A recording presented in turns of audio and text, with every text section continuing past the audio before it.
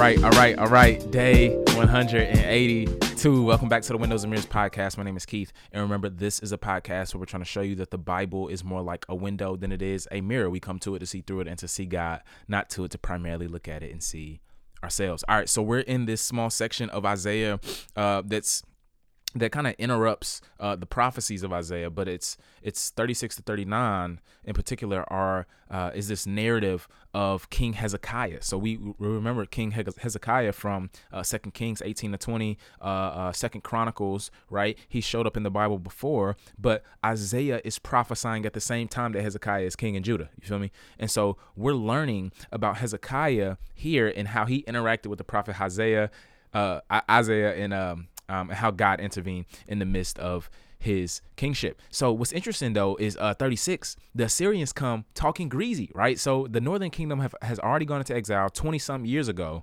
and now they come talking greasy and spicy to the southern kingdom. So they like, what's good? We different. We on the block. We get things done. We at y'all neck, and we about to take over. And so it's interesting because in 36, they sent a letter, and Isaiah had to like pray to the Lord. And so 37 comes, and, you know, Hezekiah, I'm getting names mixed up. Hezekiah is shook, right? He's scared. Assyria is this great political power in the world at the time. And he's like, yo, I'm going to send my secretaries to go talk to Isaiah. I'm scared. These cats is coming. I'm going to send my cats to go talk to Isaiah. Why? Because the prophet Isaiah, listen, hearing what Isaiah had to say was hearing what God had to say. I wish I had time to talk about it. No. The prophets in scripture proclaimed the word of God. So when we read Isaiah, when we read Jeremiah, when we read Ezekiel, we're not just reading them. We're reading what God has to say to us. And Hezekiah, at least here, understood this. Right? This is a mark of faith on Hezekiah's part. So now he sends his cats to Isaiah, and we learn this. The best tool to fight the enemy's lies is always has always been and will always be the word of God. The best tool to fight the enemy's lies is the word of God, not our own rationale, not our own intellect, not our own plans, schemes, tactics, none of that, but God's word. This is what Jesus does in the wilderness. Now, look what Isaiah says, verse 6 and 7. He says, the Lord says this, don't be afraid because of the words you have heard, with which the king of Assyria's attendants have blasphemed me. I am about to put a spirit in him, and he will hear a rumor and return to his own land, where I will cause him to fall by the sword. So what does God do? By the end of the chapter, he strikes down 185,000 in Assyria, and they perish, right? And so if we think about it, the book of Isaiah here, we see that this military victory did not come through a strong army. It did not come through an alliance with a more powerful nation. It did not come by brute force or fighting. It came solely from the hand of Yahweh's deliverance. God proved that he alone is God, that there is no one else, that in saving his people, he proves that he is who he is and that there is no other. And by the end of the chapter, he says that he did this because of the sake of his name, for his own glory, and for the sake of the covenant he made with David. Listen, God makes promises. Then he keeps those promises, and we are beneficiaries of those promises. You see that? He said, no, it's for the sake of the covenant. But the beautiful thing is that God's people are in covenant with him. So we benefit from God keeping his promises to his people. I love it. 38 comes, and then Hezekiah becomes terminally ill, right? He gets the diagnosis, and Isaiah is like, it's a wrap, right? It's not looking good, right? There's no way you're going to recover. And if you are Hezekiah, you can imagine the despair that he probably feels. Why? Because the prophet's word just came true. He's like, I don't stand a chance. So it says this, verse 2, then Hezekiah turned his face to the wall and prayed to the Lord. Look how he's praying to God. He said, please, Lord, remember how I have walked before you faithfully and wholeheartedly and have done what pleases you. And Hezekiah wept bitterly. So Isaiah comes back, and look what the text says. Verse 5, this is what the Lord God of your ancestors David says. I've heard your prayer.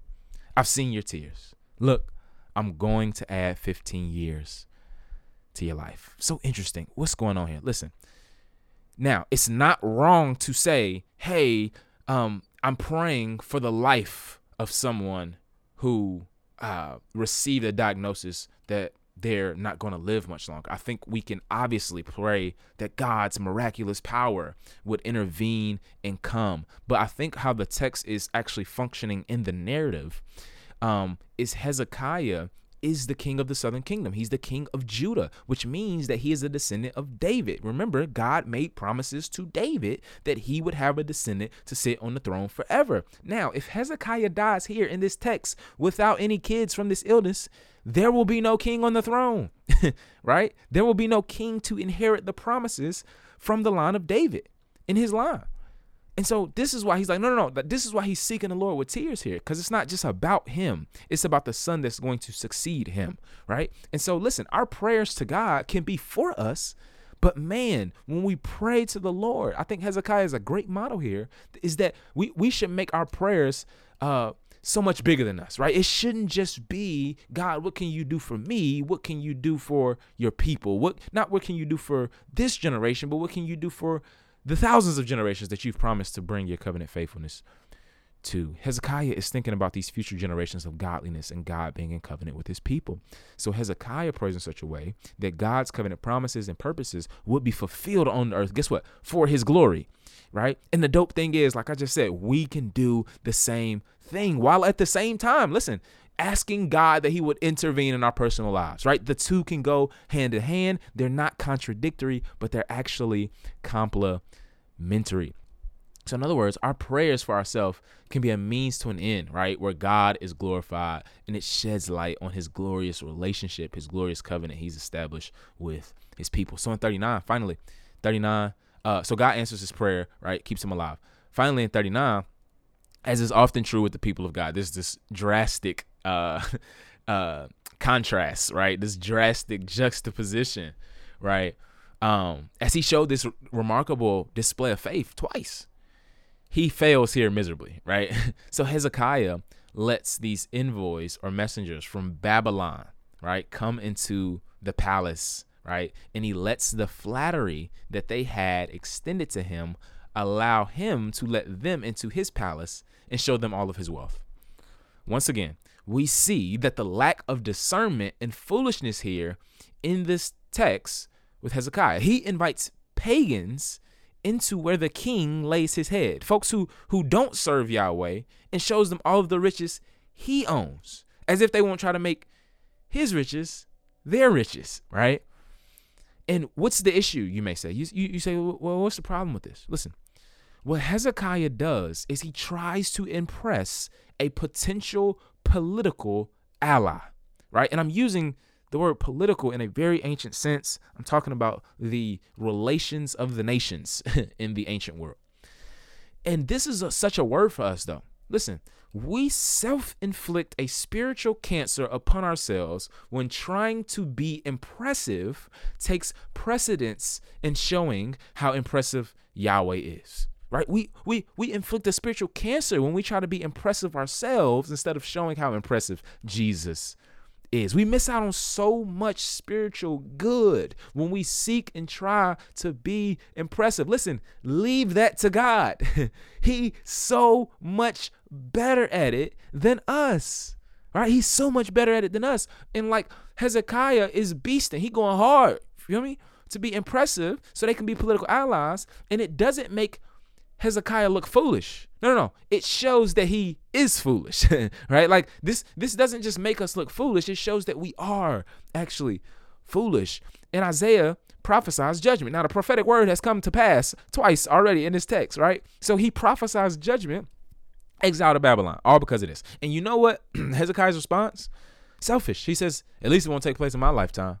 And it's like, what, bro? Like, you wildin', bro. Like, how selfish, right? This guy who had concern and regard for the generations previously doesn't have concern and regard for the generations here. And this chapter is a hinge point for the book and really segues well into the next section as we hear about the Babylonian exile and God's answer to that dilemma. We will see God comes and promises to solve the problem that Hezekiah makes, right? And so you see here that I think the point of the narrative is like, no, he's trying to show how we actually got to exile and what would have happened if he had just been faithful in the midst of these moments. If Israel would have been faithful, Judah would have been faithful. Now, 40 comes. This segues beautifully into 40 because, again, Hezekiah made a mess and God comes and promises to clean it up. That's the God we serve. We make messes of ourselves and of our lives, and God does the cleaning up. He is the best fixer upper. 40 comes, beautiful chapter, segues. Chapter 40, listen, begins one of the biggest, probably the biggest turning point in the entire book, right? If the previous section addressed the situation before Israel and ultimately Judah went into exile, 42:55, chapter 40 to chapter 55 will discuss the situation and what God would want his people to hear, know, believe, and hope in exile, right? As they're in Babylon, right? And then the final chapters, 55 to 66, we'll get there, right? It's post-exile. Right. So in chapters 39, in the first 39 chapters, they're primarily about judgment. Judgment dominates these chapters. Right. 40 to 66, the second half of the book, primarily about hope, primarily about comfort. Remember, the prophets prophesy judgment, but they also prophesy restoration. And the thing that's interesting here, I love this section has been making me sing as I've been reading and preparing. Listen. The thing that he's going to do here in 40 to 55, he's going to speak of the restoration from exile, the hope that is coming in terms of a new Exodus. It's going to be a new Exodus. It's a new Exodus-like imagery. Listen, the New Testament, 40 to 66 of Isaiah, the New Testament pulls from this as it talks about everything Jesus does, everything that comes to fulfillment, like swim in Isaiah 40 to 66, and the New Testament will be like, will just illuminate so much. All right. So look how he begins. Comfort. This is a word of comfort. He says, comfort my people, says your God. Speak tenderly to Jerusalem and announce to her that her time of hard service is over. Her iniquity has been pardoned, and she has received from the Lord double for all her sins.